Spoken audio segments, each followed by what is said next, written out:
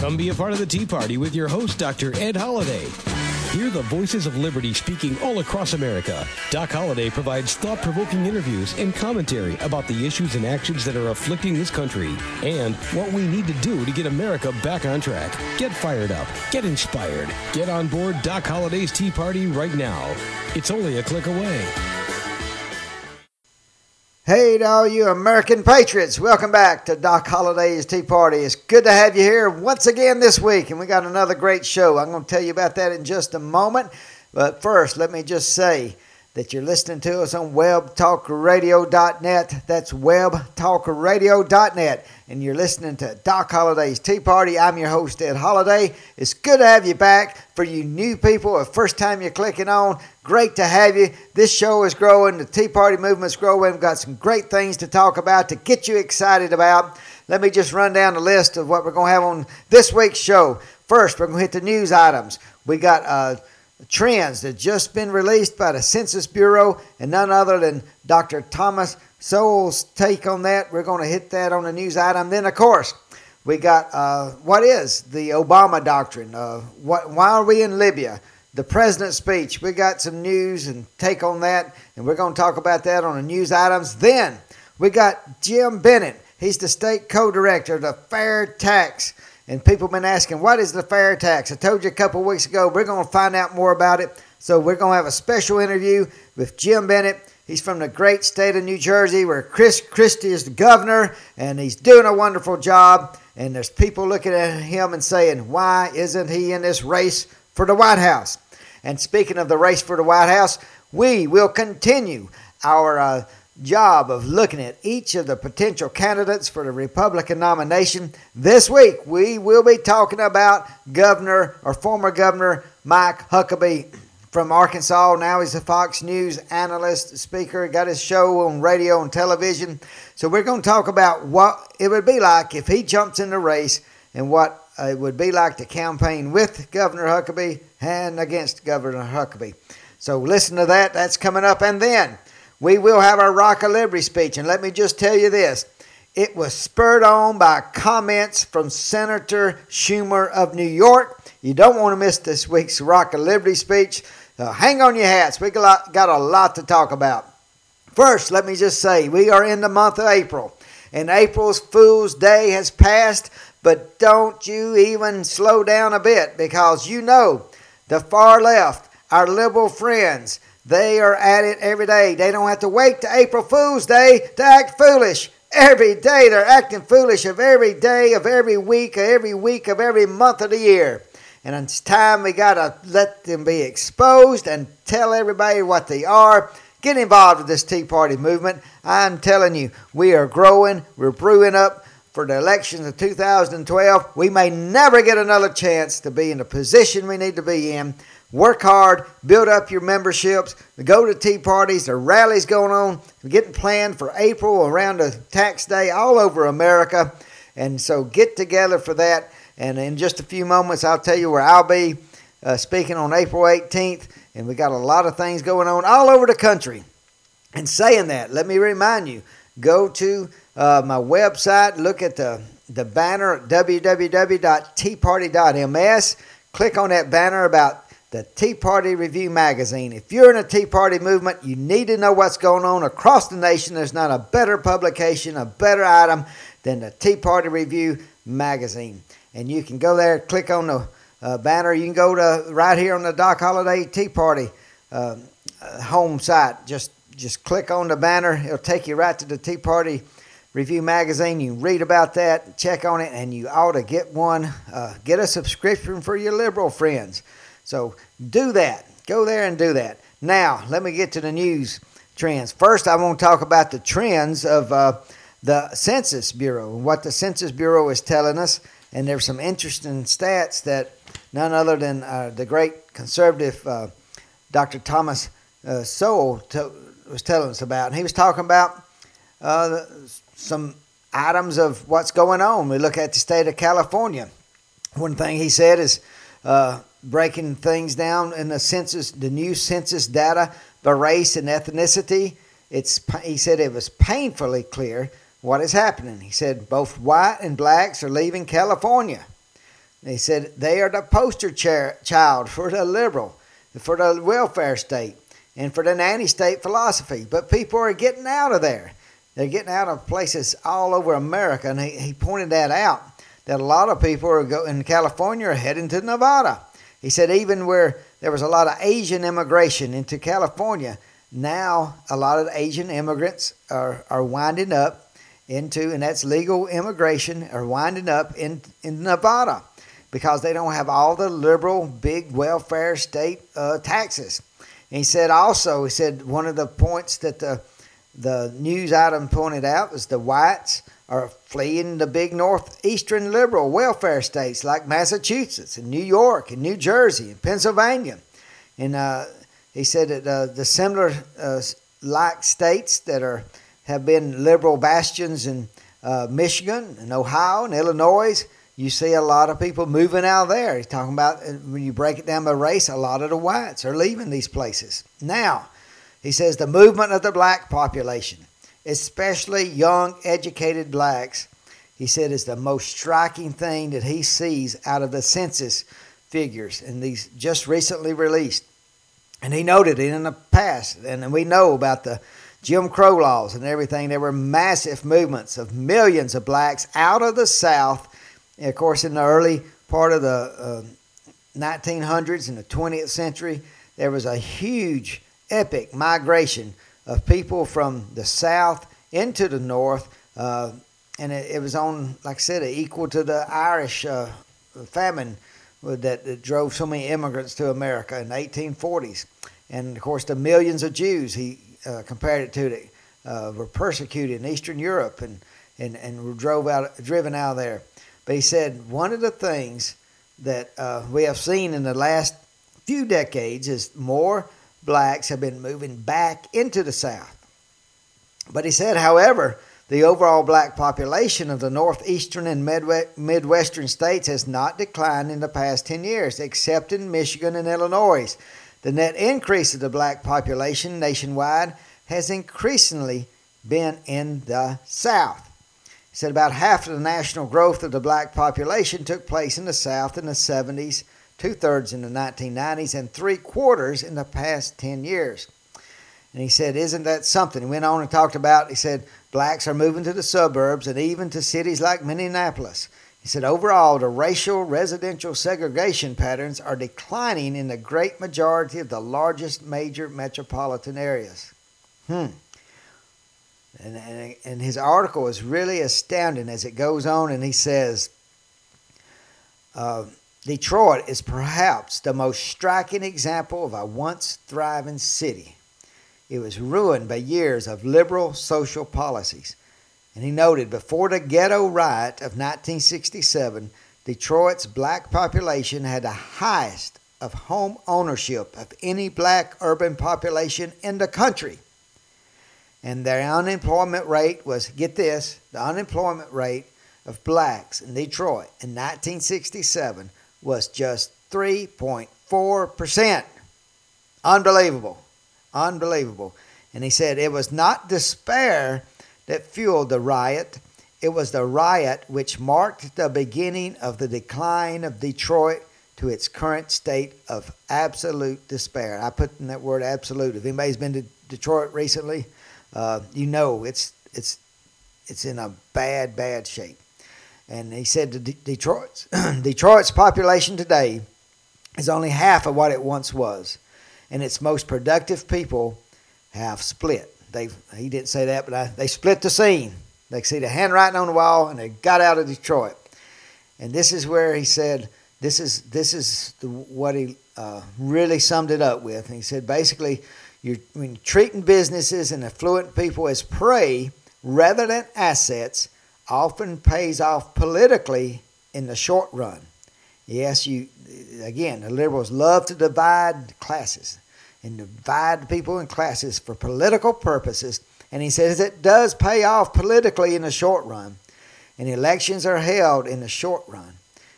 But he said killing the goose that lays the golden egg is a viable political strategy. And that's what we've seen played out all over America by the liberals.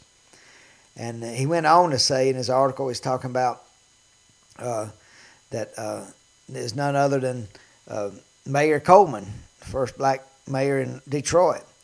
He loved seeing, it didn't bother him for whites leaving Detroit because it helped his re-election chances. Again, it was short-term gain. It was a gain for Mayor Coleman at the time, but it was destroying the city. It was eating the city from the inside out. So short-term political gain, the liberals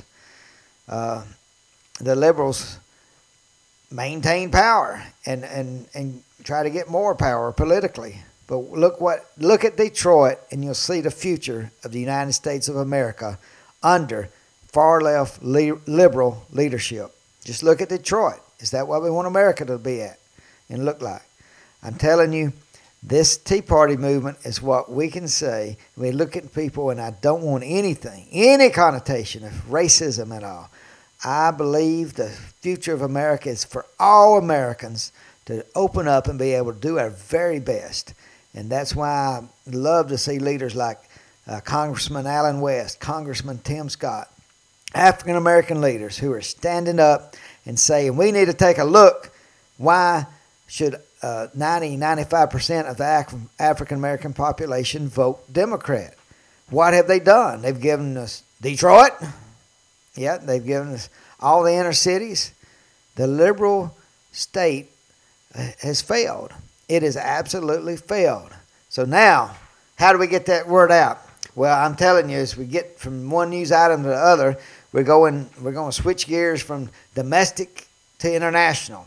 And what's the Obama doctrine? As you know, last week our president came on the air because there was 9 days or so after bombing commenced in Libya. He came to American people and he explained to us in 30 minutes. Speech took almost 30 minutes, and he explained to us why the United States military was launching missile strikes and aiming gunships at killing Gaddafi's forces. And he explained to us in 30 minutes why it was important. Now, if you understand exactly and clearly, without any muddy waters, exactly what the Obama doctrine is, please send me an email at radio@teaparty.ms. radio@teaparty.ms. After 30 minutes, the more he talked, the more confused I got. He needed to come before the American people, and he needed to be there. And I think in 5 minutes he could have told us why he did it and why he thought it needed to be done, and the people we had with him. He said he consulted the leaders of Congress. Now, how many leaders have told us that he consulted them before he went in? Don't know. And you have seen the news like I have, how in the past when President Bush was president, and at that time Senator Hillary Clinton said, no way do you start any kind of military intervention with Iran or anybody else without first coming to Congress and getting some kind of document from resolution from Congress. Senator Biden, about the same thing. Said he would impeach any president that would use military force without coming to Congress. Okay, maybe that'll be the Biden doctrine. Let's impeach the president so he can be president. Well, all I'm saying is, I think that's a John Lennon song. All I'm saying is, let's give peace a chance. Well, all I'm saying is, let's give the Constitution a chance and let the Congress stand up and take over stop giving all its power away to the executive branch. We've seen it for the last 2 years. And now we got the House under Republican control, and I still don't see the Congress flexing any muscles at all. It looks like the executive branch is doing it all. And as we're touching on Libya, I don't know how it's going to play out. It's fluid every day. Are we going to supply arms? I noticed the president of the foreign minister of Russia came out and said, the UN resolution does not say attack Gaddafi's forces. It just says protect the citizens of Libya. So there's going to be a lot of international bickering. And basically what others have pointed out, Libya is not in our vital national interest, but it is vitally important for oil for Europe. So are we doing Europe's bidding? Is somebody helping us pay for the operation? I think I saw where we've already put in $600 million, and it's going to be going about $100 million a week. And how long is this engagement going to last? And how far is America going to be pulled into it? Are we, question, do we arm the rebels? And if we arm the rebels in Libya, are those arms going to find their place into the hands of Al-Qaeda? Well, Al-Qaeda, we know that there are some links to Al-Qaeda in the rebels that are fighting against Gaddafi. It gets confusing. And that's one thing about Al-Qaeda that scares me, because they love to use Americans' arms against themselves. They just gloated over the fact that they flew America's own planes into the building on 9/11. And I know they'd love to get their hands on American arms and be able to use it against us. So I'm just saying we need to have a lot. We're looking into this, what's going on in Libya. I hope it's short, and I take our commander-in-chief at his word that he says it's not going to be that important. He says it's not a war. Now we got to go back. What's the definition of war? Why is a Democratic president always getting stumbled over and making new definitions? With President Clinton, depending on what the definition of is. Now President Obama, what's the definition of war? He said there's no war. We just launched over 100 cruise missiles into a country, but that's not a war. So what is it? Is kinetic energy, kinetic movement. I tell you what, the Obama doctrine is about as muddy as the Mississippi River in the springtime, and all the rivers come and muddy up the waters. So maybe things will get sorted out in the next week or two. Let's pray so. Wow, we got a program that is just got to get a lot packed in here. And I'm telling you, here we go. I told you a couple of weeks ago, trying to understand the fair tax. I told you Herman Cain is behind the fair tax. We'll be talking about Herman Cain. And today, in a few minutes, we'll be talking about the possibility of what ex-Governor Mike Huckabee of Arkansas, he was always a fan of the fair tax. So what is the fair tax? Well, we got on the line Jim Bennett from the great state of New Jersey, where, like I said, Chris Christie is being a governor that is really getting everybody's attention, especially the conservatives. So let's speak to Jim Bennett. He's the state co-director of the Fair Tax, and you can go to Fair Tax at fairtax.org, find out more about it. But we're going to talk to Jim. Will this cause more bureaucracy then? Very little, because first of all, we're getting rid of the IRS because the tax collection shifts to the states, 45 of whom already have sales taxes already. So it's very easy to implement. Secondly, I'm told that something like 70% of American households already depend on the Social Security Administration for some kind of a benefit. So if we simply increase the mailing list by 40-some%, we've got the whole country covered. And then we don't have the problem of the IRS not communicating with the Social Security Administration. And then the Social Security numbers become self-policing, because if I apply for a prebate and Social Security says, oh, no, I paid that to Joe X, I'm going to say, what are you talking about? That's my Social Security number, and then that'll be straightened out very quickly. Right. Well, that's I guess one of the good things that would flow out of it if we switch to that.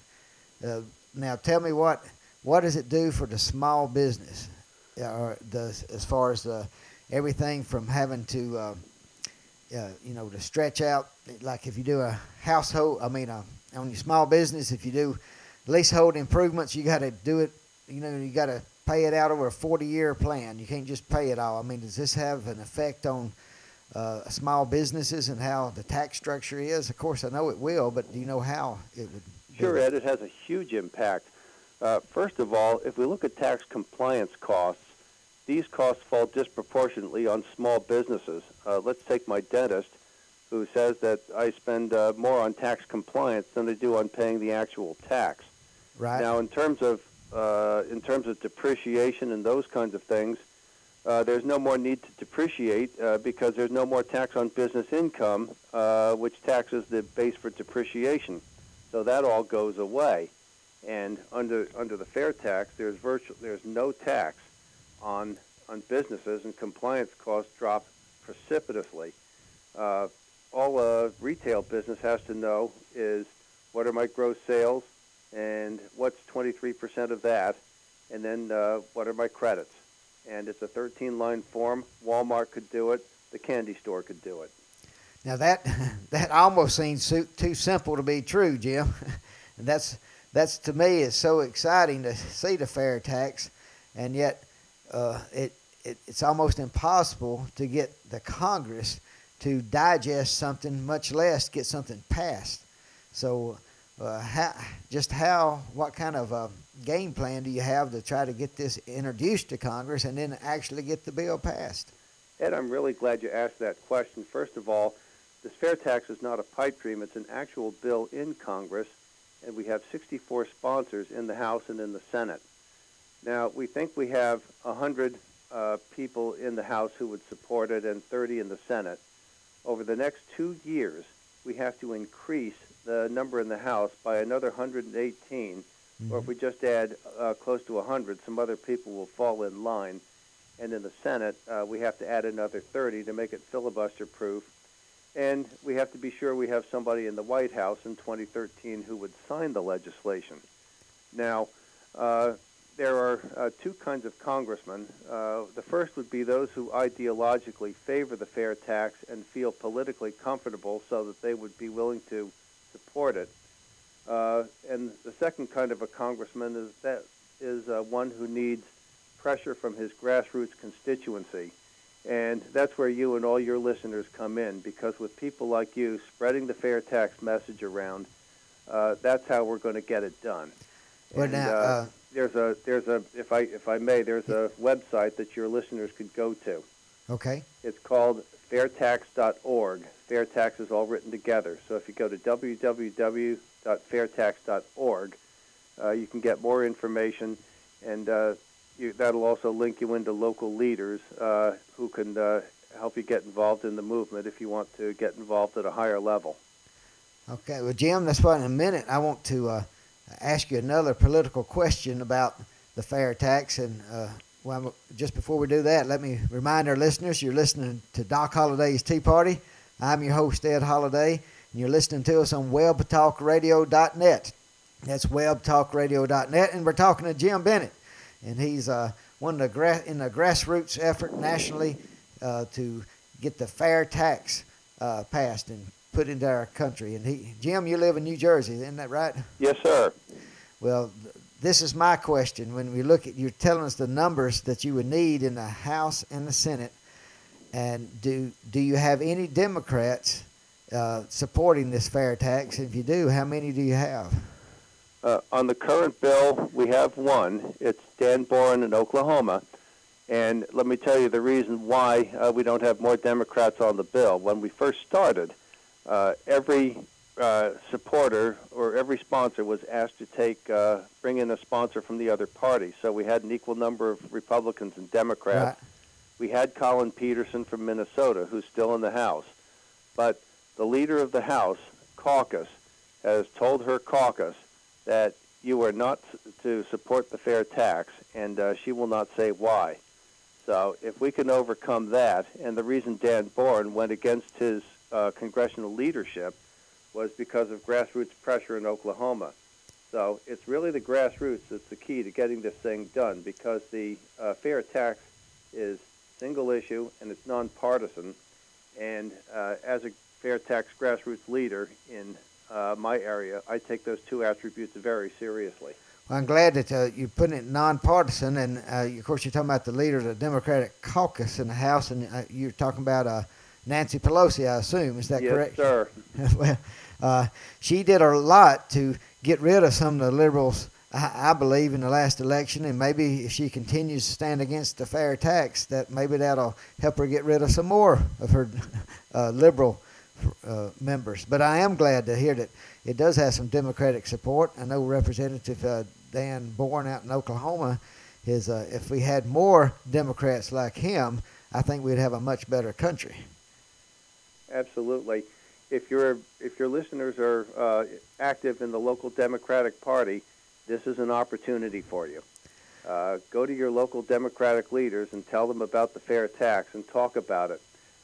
Actually, when you're talking to your friends on that side of the aisle, I know a fellow whose politics are 5 miles to the left of Teddy Kennedy. Uh-huh. He's a fair tax supporter. Why? Because the fair tax is only about a way of getting money into the government that's more transparent, it's more efficient, it's friendlier to economic growth, and it's fairer than today's tax system. It doesn't make a judgment about how big the government ought to be or what kinds of things the government ought to be spending its money on. And in fact, some of the reason conservatives criticize it is because it isn't designed to reduce the size of government as such. It puts the government in the same position as it is today. So when you talk to your friends on that side of the political divide, that's a point that you're going to want to stress.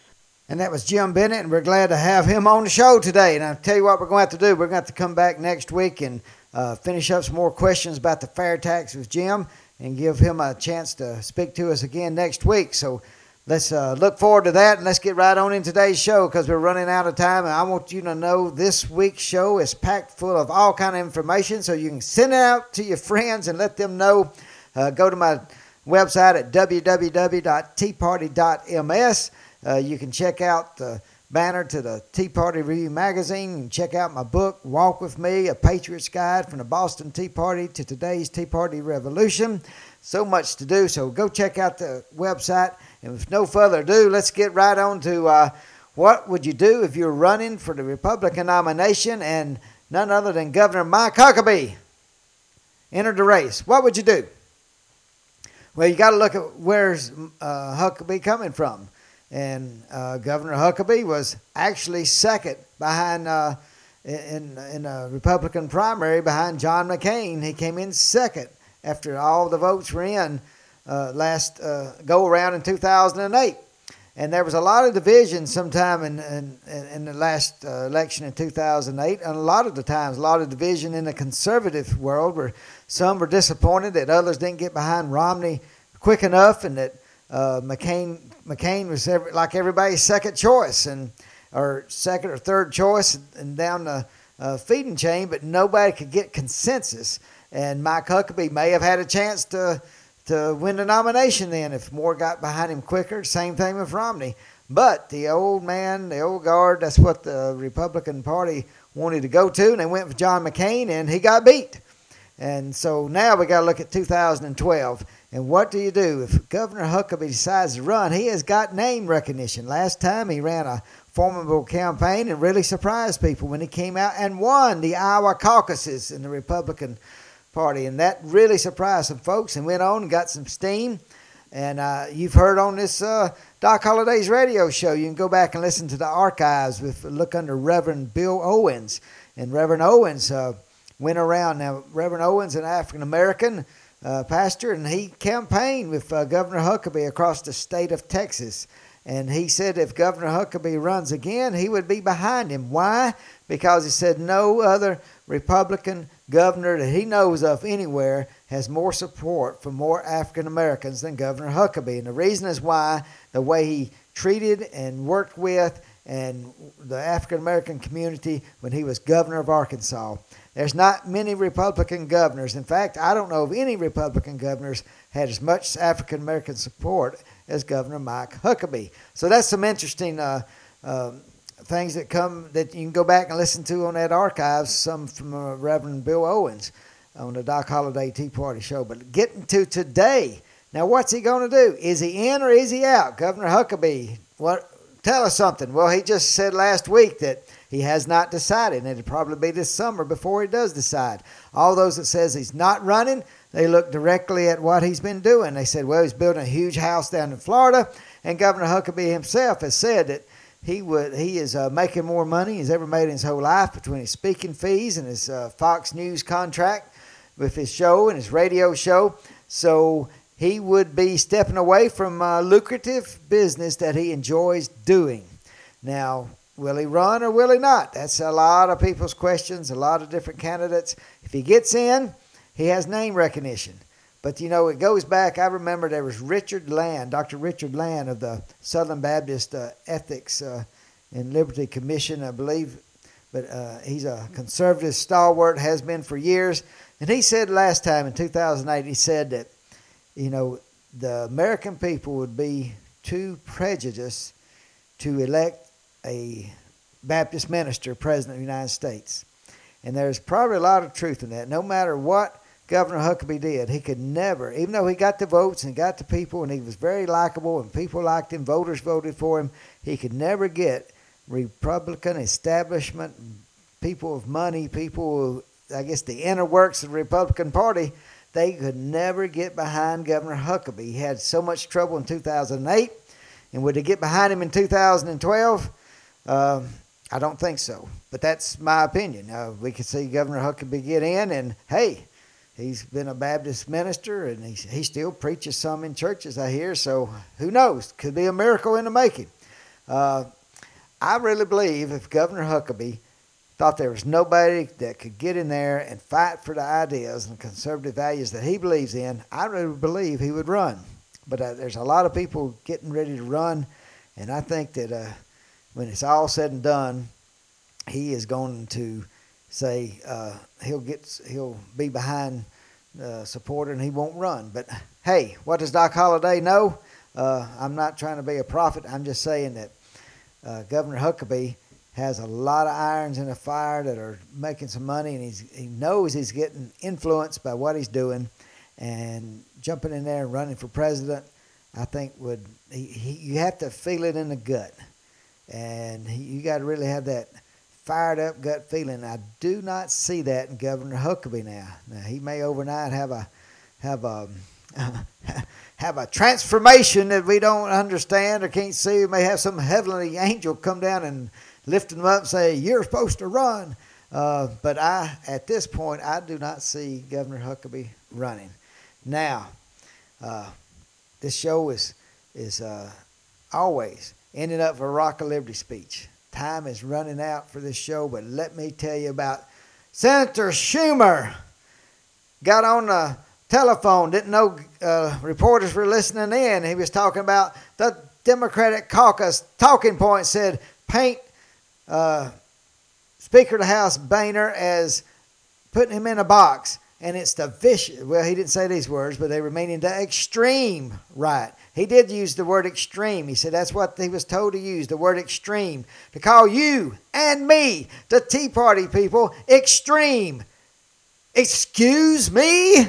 Excuse me, Senator Schumer. My goodness, excuse me.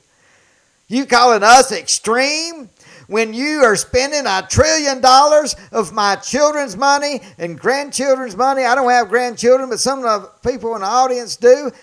Spending $1 trillion just printing the money because we don't have it. We haven't had it year after year since the Democrats have taken control in 2008. You're spending more than $1 trillion every year we do not have.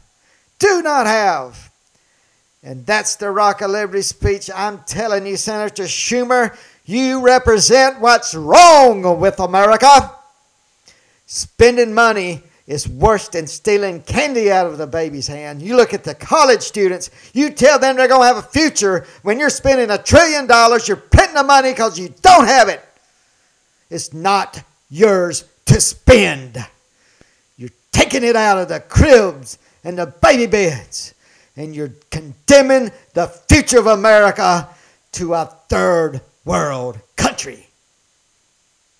It's time for you and me as the Tea Party movement to stand up and speak the truth and make sure the fools, the April fools that march around every day spitting out and calling people extreme when they are the very extreme themselves, spending money we don't have, it's time to get them out of office.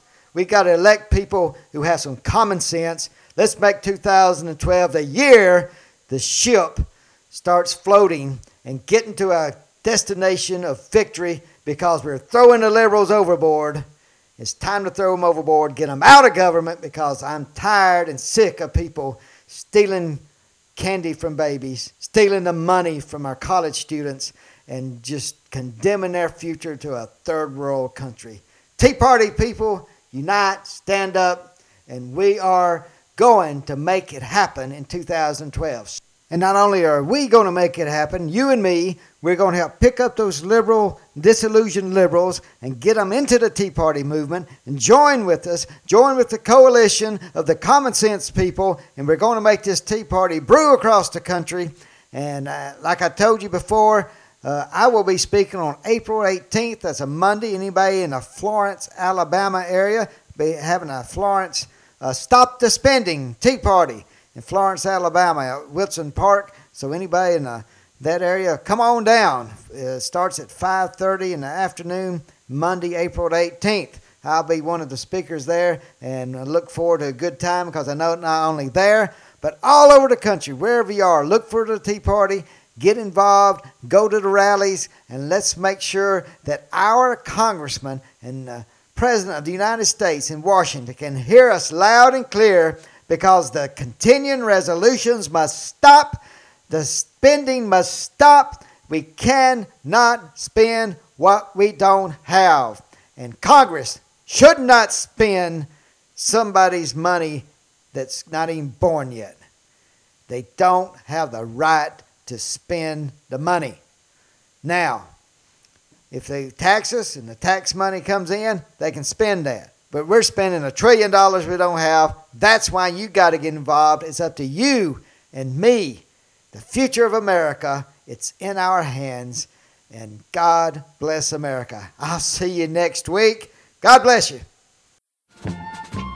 Thanks for joining us today, and remember to listen again next week for another edition of Doc Holliday's Tea Party. You can order Ed's book, Walk With Me, A Patriot's Guide from the Boston Tea Party to Today's Tea Party Revolution, by clicking on the book cover right in front of you on the screen. Thanks for listening, and we'll see you next week.